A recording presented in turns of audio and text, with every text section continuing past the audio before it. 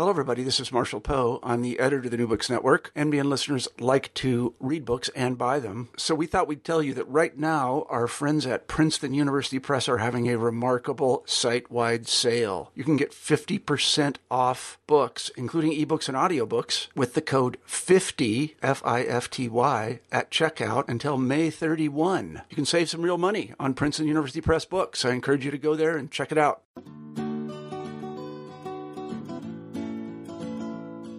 Welcome to New Books on the Environment. I'm Noah Sokol. This month we'll hear my interview with New Yorker staff writer Elizabeth Kolbert about her new book called The Sixth Extinction: An Unnatural History. In our last two podcasts, first Ben Goldfarb spoke with author and biologist John Waldman about the decline of the Great Atlantic fish migrations. Last month, Jason Schwartz spoke with John Mooallem about his acclaimed book, Wild Ones, a book about the strange, touching, and sometimes absurd relationships that humans have developed with three particular species on the brink of extinction. This month, we'll be looking again at the issue of species extinction and human influence, though this time at a much broader scale. In The Sixth Extinction, Elizabeth Kolbert travels to diverse and remote ecosystems around the world to see evidence of the 5 major mass extinction events that have occurred on the Earth in the last 500 million years. The reason we know about them is because of the evidence left in the fossil record. She also visits sites to see evidence of the 6th mass extinction event, the event that we are now currently in and that we humans are causing. Just like the last 5 extinction events, we too will leave our imprint in the fossil record to be seen millions of years from now. The book also tells the fascinating story of how the scientific idea of mass extinction was developed. And it describes findings that humans have actually been driving species extinct for tens of thousands of years. While the pace of extinction is no doubt greater now, the tendency to drive species extinct is one rooted deep in our history. As Kolbert says, we've been at this project for a long time. I spoke with Elizabeth Kolbert at her home in Williamstown, Massachusetts. Elizabeth Kolbert, thank you so much for joining me. I'd like you to start by having you read one of the 2 quotes that you've chosen to open your book with, and that is a quote by the famed biologist and naturalist E.O. Wilson. If there is a danger in the human trajectory, it is not so much in the survival of our own species as in the fulfillment of the ultimate irony of organic evolution, that in the instant of achieving self-understanding through the mind of man, life has doomed its most beautiful creations. I like that quote because for me that it's not only about doom, but there's also something kind of profound and tragic about that doom. So why did you choose this quote to sort of set the stage for your book? Well, it sort of brings together a lot of themes, I think, that are in the book, or maybe it sets, as you say, sort of sets the stage for a lot of themes that are further developed in the book, and that Ed Wilson has spent his whole life, studying and writing about. It comes from his book, The Diversity of Life, which was published in the early 90s, I think. And what I like about it is, as you say, it has a kind of a twist on doom and gloom, which is that there's self-knowledge, there's understanding. That understanding turns out to be very dangerous. He doesn't quite say that, but he suggests that. This book is about the 5 major mass extinction events that have occurred on the Earth since life began, as well as the 6th major extinction event, which is the event that we are currently in and that we humans are causing. So I'd like to discuss these events in a bit more detail, but first, can you just briefly describe the concept of background extinction and why it's important to understand background extinction to appreciate a mass extinction event? Sure. Background extinction is empirically derived rate of it. You would look at, under the best of all possible circumstances, you'd have, a complete fossil record. It's usually done for a big group, say mammals or mollusks. And you would have you'd have a complete fossil record of all of the species. Now, obviously, you don't have that, and you'd see how long a species on average lasted.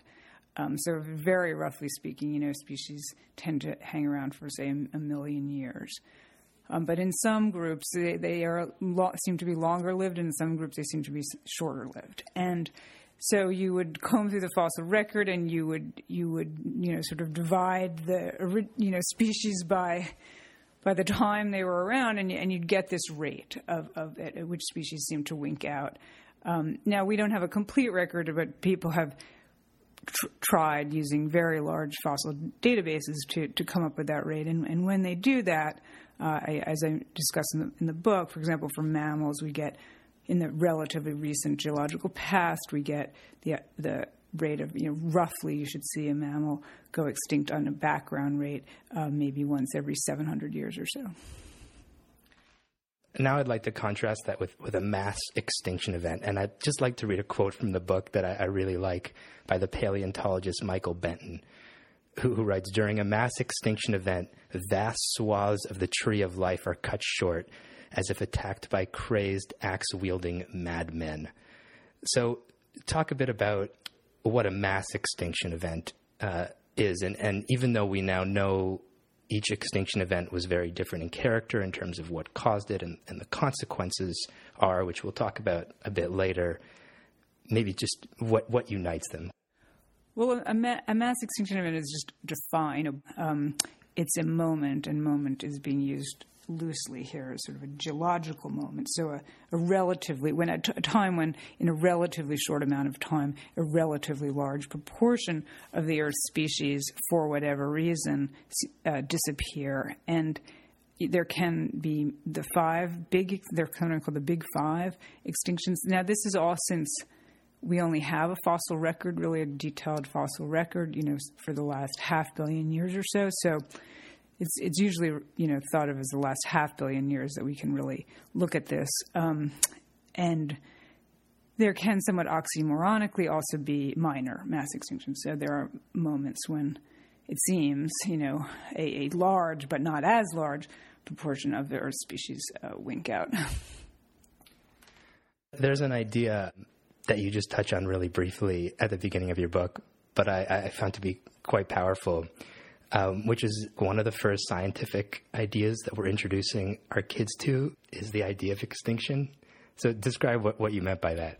Well, when you think about it, I use that to contrast against the idea that for many, many centuries, millennia, no extinction didn't come up as an idea. So some fairly sophisticated scientific concepts did come up. The Greeks and the Romans had some pretty, and the Chinese. I mean, we know a lot of cultures. The Arabs had some pretty sophisticated mathematical and scientific knowledge, certainly knowledge of the heavens and of the natural world. But they did not, it seems, so far as we can ascertain, have the idea of extinction. And now we routinely, because of dinosaurs, Barney, we introduce our kids to the idea of extinction at a very, very young age, that there are animals that once really dominated the planet that aren't here anymore. So I wanted to get that kind of contrast in. So extinction today is pretty much an accepted fact. Little kids seem to know about it who are playing with dinosaurs. The rest of us seem to accept that extinction is a fact. But as you point out in your book, and this I completely didn't realize, extinction as an idea, which you just touched on, is really new. And it really wasn't truly accepted by the scientific community as recently as like the 1970s and the 1980s. But it can be traced back to a French naturalist, Georges Cuvier, who features prominently in your book. So can you just talk a little bit about Georges Cuvier and his group called the Catastrophists and what they believed? Yeah, sure. I mean, I guess one thing I should say is it's not really that extinction wasn't accepted till the 70s. It's that this idea of catastrophic extinction, because that would be a little bit unfair to paleontologists. But extinction, until the end of the 18th century, really, the prevailing idea, and it was very, very dominant, was that if the creator had, created a species, why would he create it just to do away with it? It didn't seem to really make sense. And so we have, for example, Thomas Jefferson, who was very interested in fossils, and kept a fossil collection at the White House for a while. Even he really resisted the idea of extinction. He thought when he sent Lewis and Clark out, they were going to find live mastodons roaming around. And he has a very famous quote, which I quote in the book, such is the economy of nature that it would not allow no single instance can be produced of her having allowed a single one of her creatures to become extinct. And then Cuvier comes along, and he is looking at much the same fossils as Thomas Jefferson. He has a better fossil collection. He's in Paris, and at the Museum of Natural History there, which is already quite an impressive collection at that point. We're in the very end of the 18th century right now, and he looks at these animals, and on the basis of what we would now say is not.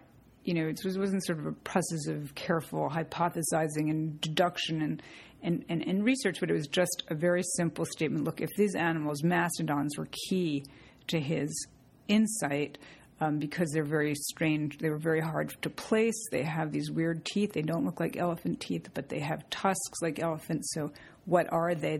People were really mystified by them for a really long time. And he said, look, if they were out there, we would have seen them.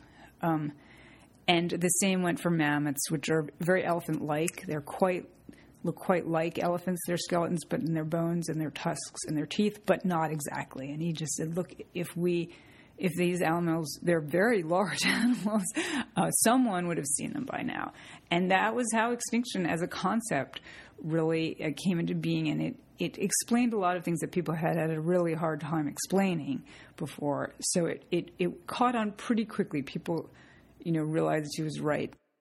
Cuvier's work led him to this idea, and I want to quote your book here, that life was long, mutable, and full of fantastic creatures that no longer existed. Now that makes it sound like he'd be very amenable to another popular scientific idea that was emerging at the time, which was evolution.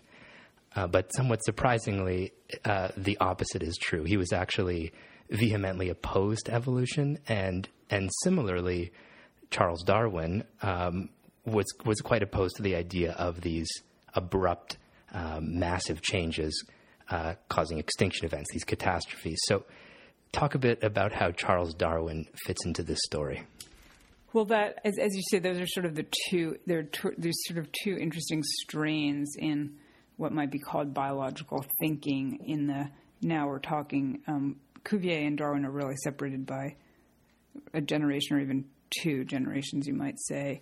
And they never met, although Darwin's mentor, Charles Lyell, did meet Cuvier and was quite friendly with him. And so Cuvier decided, Cuvier was an anatomist really by training, not that he had much formal training, but by vocation and by sort of affinity. And he prided himself on being able to tell on the basis of a few bones what sort of animal he was looking at. Now, nowadays that doesn't strike us as that remarkable, but at the time it was quite remarkable. His thinking was that an animal was perfectly suited to its way of life, right? And so what could possibly drive it extinct? The way he figured it, the only thing that could drive it extinct was a massive change on planet Earth. So he thought that all extinctions had happened in these big pulses. And even though as he came up with more and more creatures, he sort of had to come up with more and more pulses of extinction, that didn't really bother him. That was what he thought had happened. And that was the prevailing idea until Charles Lyell came along in the 1830s and said, no, the Earth doesn't change quickly. The Earth changes only very slowly. And extinction is also a very slow process. Lyell, I should point out, he's sort of considered the father of modern geology in a lot of ways, but he also did not believe in evolution. He was adamantly opposed to evolution. So being opposed to evolution was didn't prevent you from having a lot of scientific insights. So then Darwin comes along and sort of takes Lyell's view of gradual change in geology and applies it to the biological world. There's also very, very gradual change going on in the biological world, that's evolution, natural selection. And that's, On the Origin of Species comes out in 1859. And he is really opposed to the idea that nature changes very quickly. He says, nature doesn't make jumps. And he also sort of applies that to extinction. Extinction doesn't happen in catastrophic ways. It happens, it takes that Lyellian idea, it only happens very gradually. And now none of these things, when you think about them, are necessarily true. You can have evolution and you can have catastrophic extinction. They don't contradict each other, but Darwin feels they do. And his view prevails for a very, very long time, obviously. Cuvier is forgotten, discredited, kind of reviled even. And then, not till the 80s, when the Alvarez's father and son come up with the idea that an asteroid impact was what killed off the dinosaurs, does this idea of catastrophic extinction burst back into science, and now is very, very generally accepted that, yes, an asteroid killed off the dinosaurs. Yes, there are moments in time when sort of what Darwin and Lyell would have thought of as catastrophes do occur. There are now multiple converging lines of evidence that very strongly point to an asteroid killing the dinosaurs. And one remarkable thing about this extinction event was how quickly it happened. It seems that a huge amount of the extinction, especially the dinosaurs, happened in like a single day, which was the day the asteroid hit, which you've dubbed the worst day ever on planet Earth. And it's important to say that even though this wasn't the most severe extinction event ever, it might have been the worst single day on Earth for life. So just briefly, take us through the worst day ever on planet Earth. Well, obviously no one was around, and we have to try to, in some sense, infer what went on the basis of, modeling and certain amount of evidence, but it's 66 million years ago. So what scientists now think happened is that, this asteroid, which was very large, probably about the size of, Manhattan, basically, crashed into the planet, right? It's now where the Gulf of Mexico is. That it would have been, basically part of it would have been sticking out of the atmosphere as it hit. I mean, it was huge, and then it's pulverized on impact. It was traveling very, very fast, tens of thousands of miles per hour. Pulverizes. The force is so great that the ejecta, so these tiny pieces of it, fly up, crash right back through the atmosphere, and as they would have descended, the friction would have been so great that they would have incandesced and basically broiled the surface of the planet. So the prevailing theory now is that you sort of got this broiling effect. You got massive fires, probably. Anything that was above ground did really, really badly. And, was it a day? Hard to know, of course, at a distance of 66 million years, but very likely many things disappeared that day. Then you would have gotten potentially the sort of equivalent of a nuclear winter, a lot of dust in the atmosphere.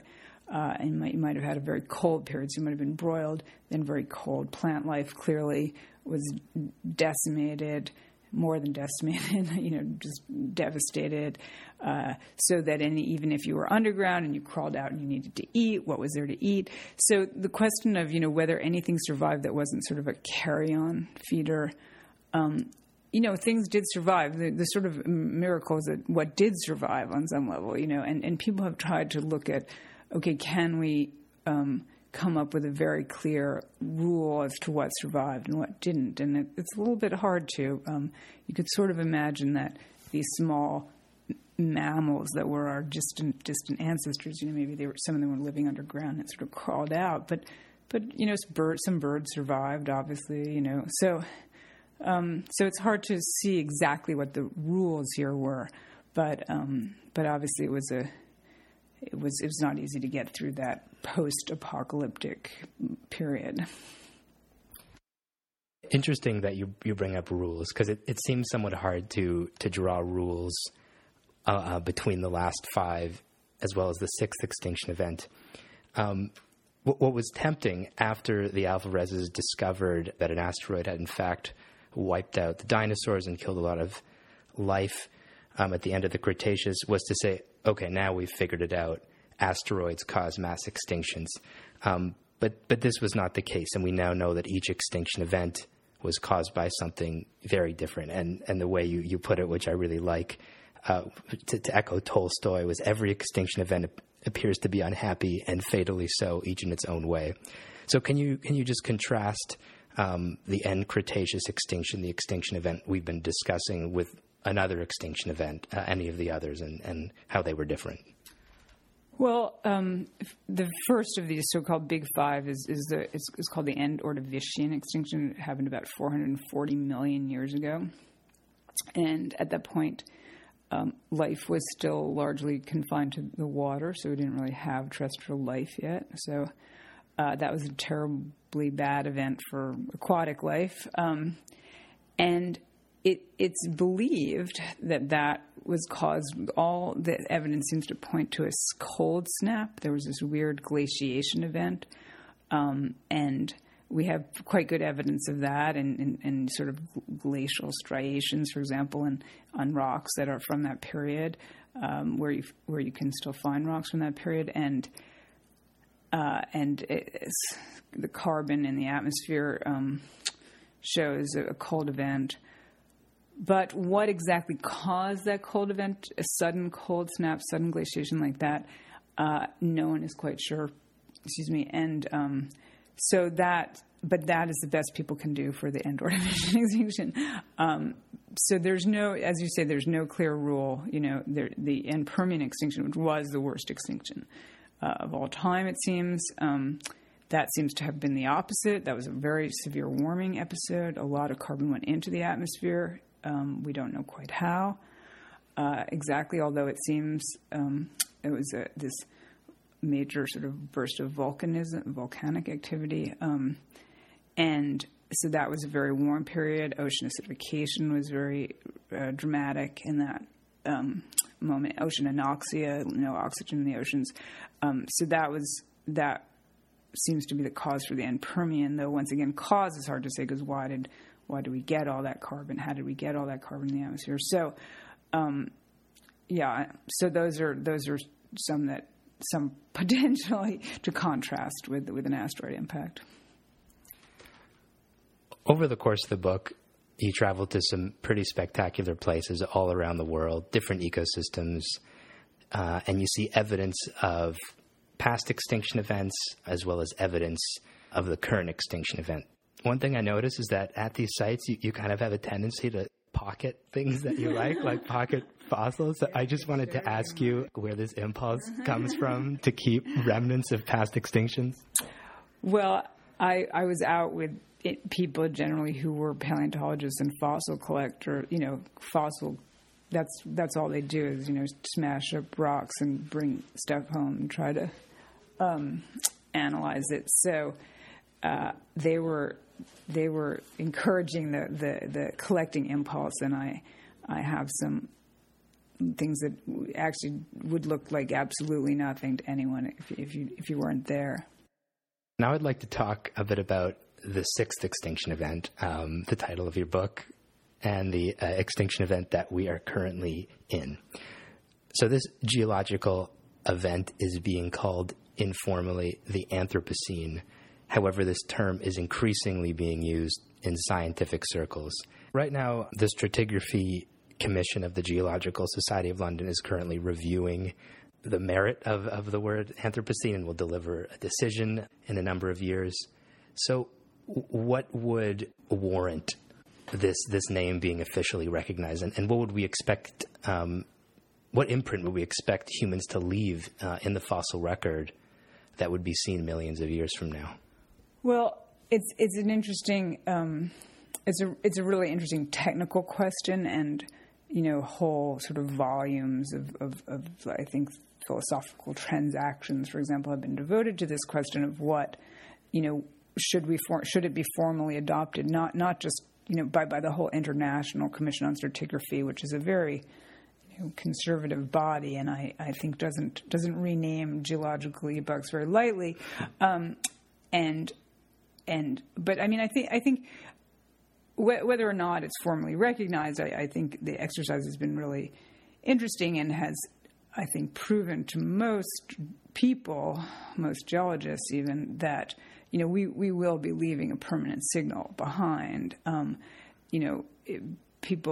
Geologists have all sorts of technical concerns that it's not really necessarily worth going into here, but I think it's without a doubt that we will leave behind a very, very strong signal, in the fossil record with extinctions, and then what will evolve from here will be the descendants of what survived and was transported around the world by us. So when you start to think about all these things, it's quite fascinating, really. For example, we've carried things all around the world, and they will leave their fossil record behind. So the guy that I was, one of the moving forces behind this whole effort to formally rename the time period is a British geologist who has this idea, which is sort of tongue-in-cheek and sort of not tongue-in-cheek, of a future that will be dominated by giant rats, because we have brought rats everywhere. Rats are virtually everywhere, even on very remote archipelagos, like, for example, Hawaiian Islands had no rats, had no rodents at all, and they've thrived. And his point is that we know that animals. One thing that evolution does is animals change size pretty quickly. So you could have a future dominated by giant rats. We can sort of imagine them surviving even a very, very severe extinction event. I'd like to talk a little bit about some of the places you went, but the one I'd like to talk about a bit in more detail is your experience at the Great Barrier Reef, and specifically at this really fascinating island called One Tree Island. So tell us just a little bit about what you were learning about there. Well, I was there. One Tree is an island. It's actually in the reef. All of the islands in the reef, or most of them, are just bits of reef that have, for whatever reason, sort of piled up and sort of peak above the waves. They're very, very have very low elevation, maybe a couple of feet above sea level. This particular island is absolutely tiny, just a few acres, really. And there's a little tiny research station on it. And what the scientists that I was there with were doing was they were actually trying to look at the rate of calcification on the reef, so how reefs have to assemble. It's kind of weird. It's hard to explain a little bit, but the reef creatures, these tiny little coral polyps, they're called, each one is spending its time, doing a lot of different things. But one of the things it's doing is sort of adding to this reef structure, adding calcium carbonate to this, what will be this, what is this huge reef, but starts out as, just a little thing. And the rate at which they're doing that, the rate at which they're adding calcium carbonate, there are many forces that are subtracting calcium carbonate, things that eat away at the reef, just regular erosion, blah, blah, blah. So there's a moment, people postulate, at which point, the rate of calcification and the rate of erosion are going to cross, because calcification is slowing as a result of ocean acidification. Making it harder. We're making it harder and harder for reefs to grow. And we will eventually, if we keep pouring carbon dioxide into the water, which we seem to be doing at a very rapid rate, these two rates are going to cross, and reefs are not going to be able to keep up, and they will start to decline, shrink. And eventually we will get no reefs. And reefs are in very bad trouble. Reefs, I quote some British marine scientists who say reefs are likely to be the first major ecosystem to become functionally extinct. And it's very hard to find a marine scientist, who does not feel that reefs, by the middle of this century or so, are going to be in terrible, terrible trouble. They're already in terrible trouble. On a somewhat lighter note, Yeah. I just have to get you to explain one really amazing thing that you got to witness, which I thought was so cool. because it felt like it was lifted straight out of science fiction, which is this event that occurs once a year where corals undergo this synchronous group sex after the full moon. Yeah. So can you just tell us like a little bit about what you got to see? Sure. That's a coral spawning, and corals spawn once a year, and they're really interesting. Most of them are hermaphrodites, so they release these little tiny bundles. They look like sort of glass beads that have both eggs and sperm, and then they hit the surface of the water and they burst open. And the night of the spawning, it really is one night. It can be pretty well predicted based on temperature and full moon. So this one was in December. And that's their summer in Australia, obviously. And I went out with a bunch of grad students on a night snorkel that night of the spawning.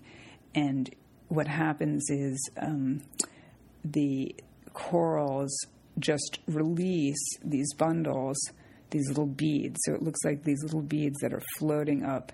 And it looks as if someone's, sort of shaken a huge snow globe, but everything's, instead of falling down, is falling up. And it's quite magical. It's quite beautiful. Of course, it's silent underwater. You had to go out with lights. But in the beam of your flashlight, you could see just these, millions of little beads drifting up to the surface. So it's quite magical. Now, how is that process being affected by environmental change? Well, there were people there to study precisely that, and what they were doing was taking corals, who are really pretty adaptable as lab animals. You just break off a piece of a reef, you stick it on a tile with some glue, literally, and the coral will happily, if it has enough to eat, it'll just sit there and grow. And so they took these corals that were about to spawn, they put them in tanks, and then they collected these bundles as they released them. They then subjected them to various levels of acidification, so bubbled CO2 through the water, and tried to, and it was a massive project looking at how different levels of acidification affected them at each stage of development. So the bundles get released. If you get fertilization. If you get fertilization, then you get a larva. Then the larva has to drop out of the water column and has to attach itself to something hard, some calcium carbonate, and then it itself starts producing calcium carbonate. So it's a complicated process. And they were finding sort of negative results at every stage of this process. And if you don't get new corals to, drop out of the water column, start forming their own colonies of corals, then clearly, you're going to have a decline on reefs. You're going to not replace things that are dying. I want to ask you about a quote in the book during your trip to the Great Barrier Reef. And it was one night where you were out at night with a researcher named Kenny Schneider, and you were out visiting a patch of corals to do some sampling, I believe. And you wrote this: "The reason I'd come to the Great Barrier Reef was to write about the scale of human influence, and yet Schneider and I seemed very, very small in the unbroken dark." So can you talk a little bit about this feeling? Well, we were out getting water samples about a mile away from this research station, and to get to the spot where they had just had a little buoy out there where you had to collect the water samples so that you collected it at the same place every time, and you would walk out across the reef. There's something called a reef flat, which is part of a reef that has grown to the level of the water at low tide, and if you walk, and when the tide goes down, you can sort of almost walk across the reef like you could walk across, a series of tables, basically. And so we were doing that. It was late at night, 1 o'clock at night, pitch black, incredible stars. And you don't see any human habitation, obviously, even though, we weren't that far from the research station. You can't see it. There's no light. There's, not much power at the research station anyway. And you just don't see anything. You don't see the horizon. You only see sort of where the stars end and this black water begins. and it's definitely the sort of most remote place I've ever been. You're completely out of communication with the rest of the world. So it felt very, very distant from everything. And here we were, specifically because they were interested in looking at human impacts on the planet. So it had that wonderfully sort of paradoxical quality. And that was true of many of the places that I went, in the rainforest, in a cloud forest, everywhere. I was out with people who were looking at how people are changing the world. But here we were sort of, as far from, what we would consider sort of modern society as you can be these days, basically. I want to talk about another paradoxical relationship that humans seem to have with the natural world, and that's our somewhat paradoxical relationship to the species that we're killing off, and just to large animal species in general. On the one hand, it seems like it's in our very nature to kill species off. Yet on the other hand, we go to like these ridiculous lengths in terms of our use of time and money to save species. So first off, I want to address that paradox just by talking about some of the pretty astonishing megafauna that was present on the world in the world till pretty recently. So can you maybe start by just mentioning a few of these really amazing megafauna, and then tell us about what the current theory is now of what happened to these megafauna? Sure. Yeah, there were a lot of incredible creatures on Australia. There were these creatures that were giant marsupials, very large. They're colloquially referred to as rhinoceros wombats, and they are no longer with us. There were very, very large birds on Australia. There were these tortoises, a whole sort of group of tortoises, huge tortoises the size of sort of VW beetles that had horns that stuck out of their front of their skulls. So those are some interesting megafauna. In North America, we had giant sloths, saber-toothed cats, as people know, mammoths, mastodons, so giant beaver. There were a lot of really, really large animals. South America had other taxa of giant sloths. They had those wonderful animals. I'm sure everyone's seen them in like a natural history museum, glyptodons, which were also huge. They had those sort of armored plates. They sort of look like huge, oversized armadillos a little bit. So those are just some of the megafauna that were around, maybe, let's say, if you lived on Earth 50,000 years ago. And then there's been a long-standing debate, well, where did all these big animals go? And this has gone back a long time because everyone realized, well, these are, we're going all the way back to Cuvier and Lyell. They realized that there had been these big animals. Their bones were found quite near the surface of the Earth. They must have been here pretty recently, and what had happened to them. And one early theory was climate change, and another early theory was people had killed them off.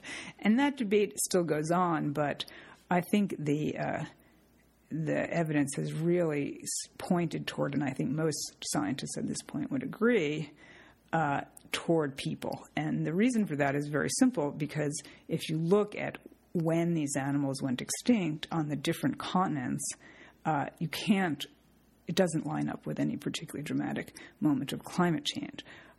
They went extinct first, for example, on Australia in the middle of an ice age, really, about 40,000 years ago. But the one thing it does line up with very elegantly is when people arrived on the continent. So interestingly, people arrived very early on Australia, about 50,000 years ago, much earlier than they arrived in North America, which is sort of astonishing. So the fact that we know, or are fairly certain, that humans have been driving species extinct kind of since as long as we've been around and spreading around the world, does that cast us in a different light of how we view ourselves driving species to extinction today? A lot of people think of the main culprit being kind of the post-industrial humans. for our separation from nature and So does this cast us in a different light? I think it does. I mean, I think it suggests that there's something pretty, as you say, we've been at this project for a long time, both probably through predation. We are very, very interesting predators. We use tools that's really unique among animals, that you can you kill something at a distance. You don't have to evolve a new kind of tooth, or you don't have to run faster. You can develop a tool, and that allows us to kill things that are much larger than we are. That really cannot happen. That doesn't normally happen.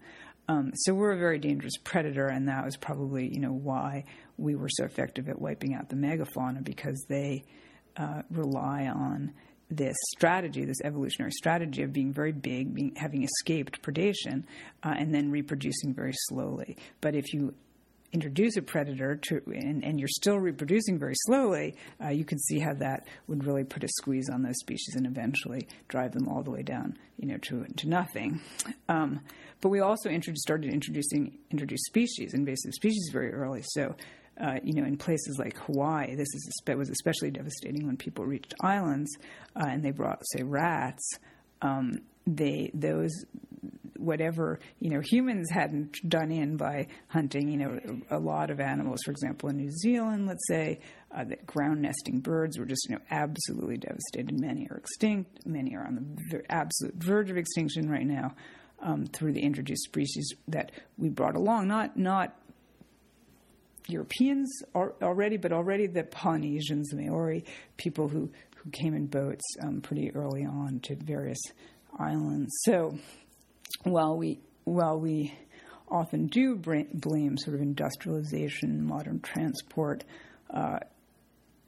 this process has been going on much, much longer than that, and it does force us to sort of rethink our place in the whole order of things. Now, that being said, we are obviously greatly accelerating that by, moving things around the world on cargo ships, by mowing, down the rainforest, by using fossil fuels. So, a process that began that was very, in many places, extremely deadly, extremely long time ago, has now reached, new proportions, and we keep laying over old threats, new ones. So climate change and ocean acidification are global in scope. So while other things were maybe local, pretty local, now we've introduced a whole layer of global threat.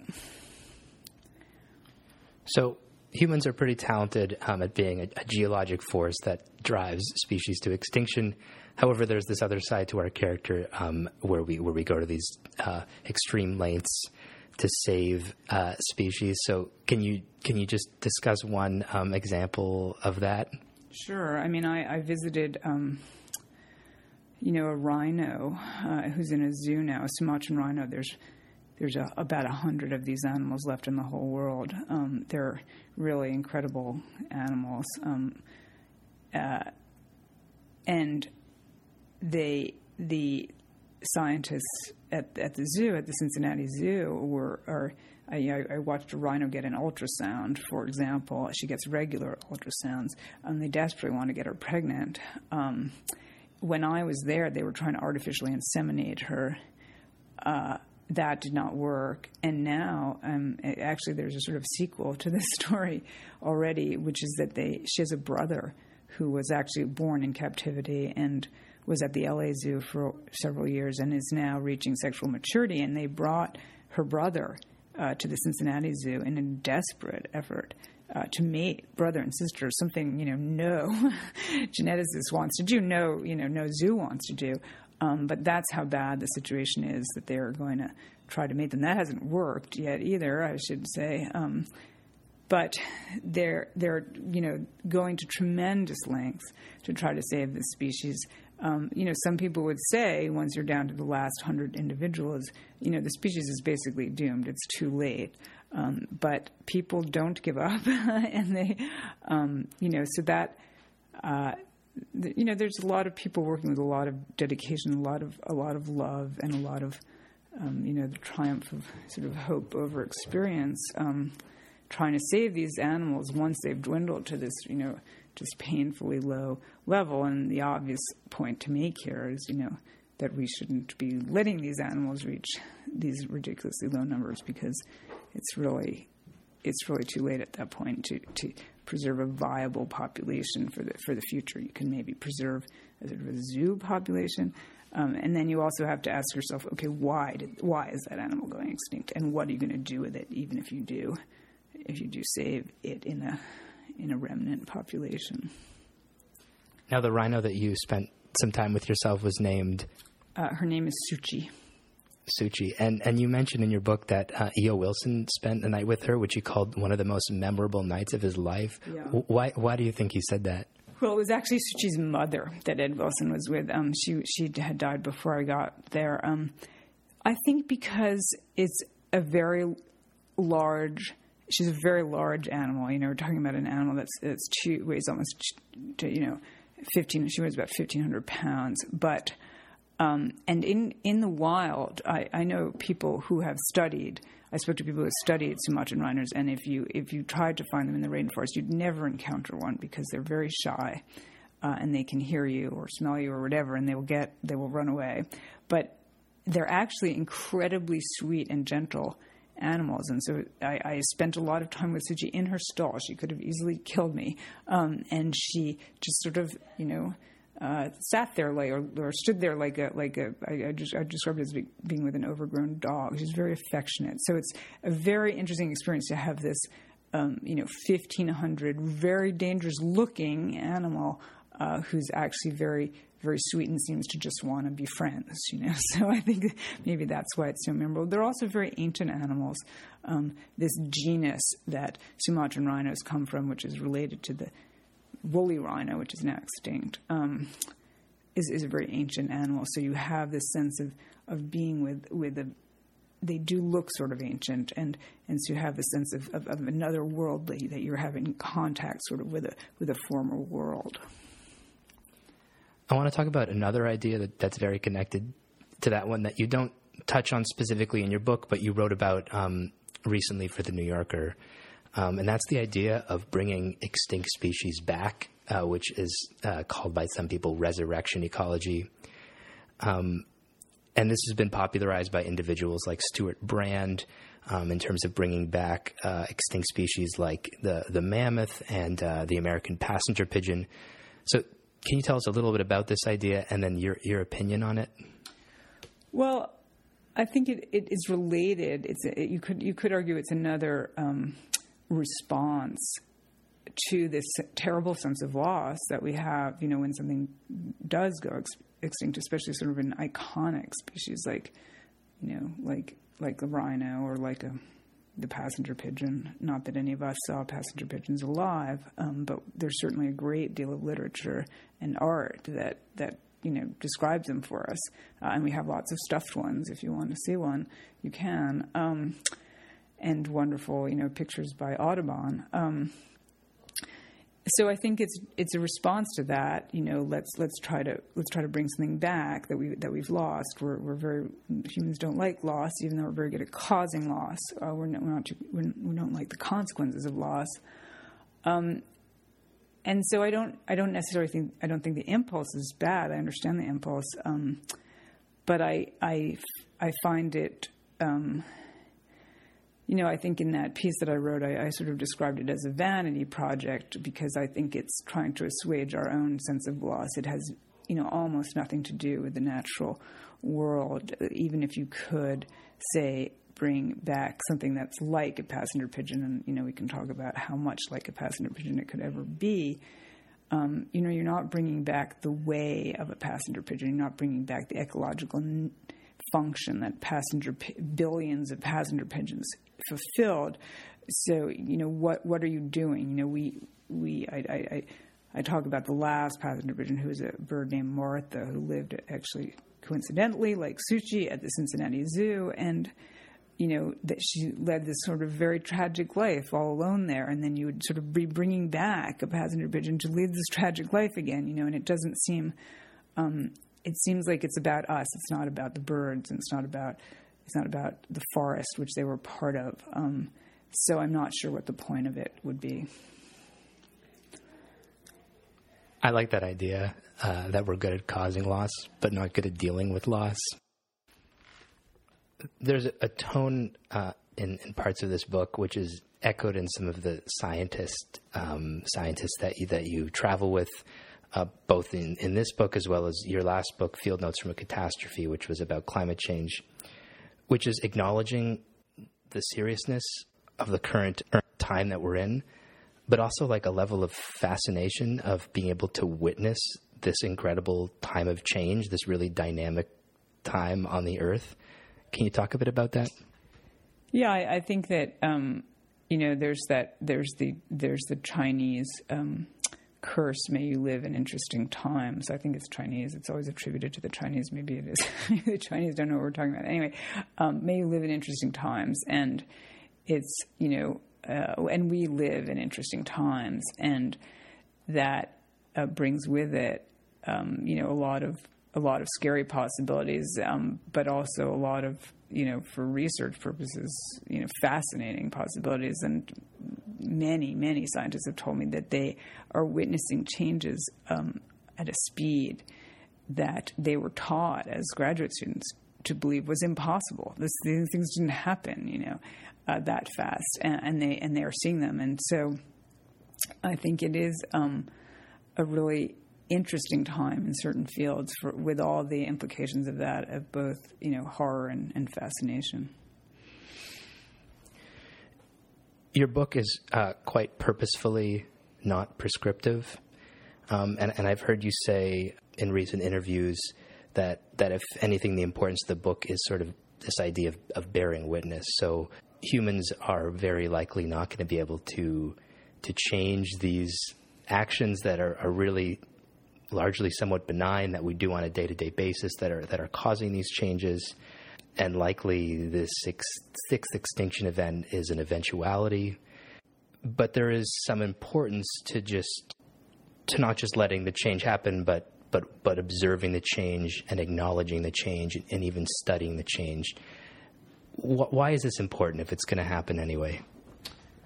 Well, I think that we do have to take responsibility. I mean, a lot of terrible things presumably are going to happen, but we wouldn't say, well, we should just pretend they're not happening.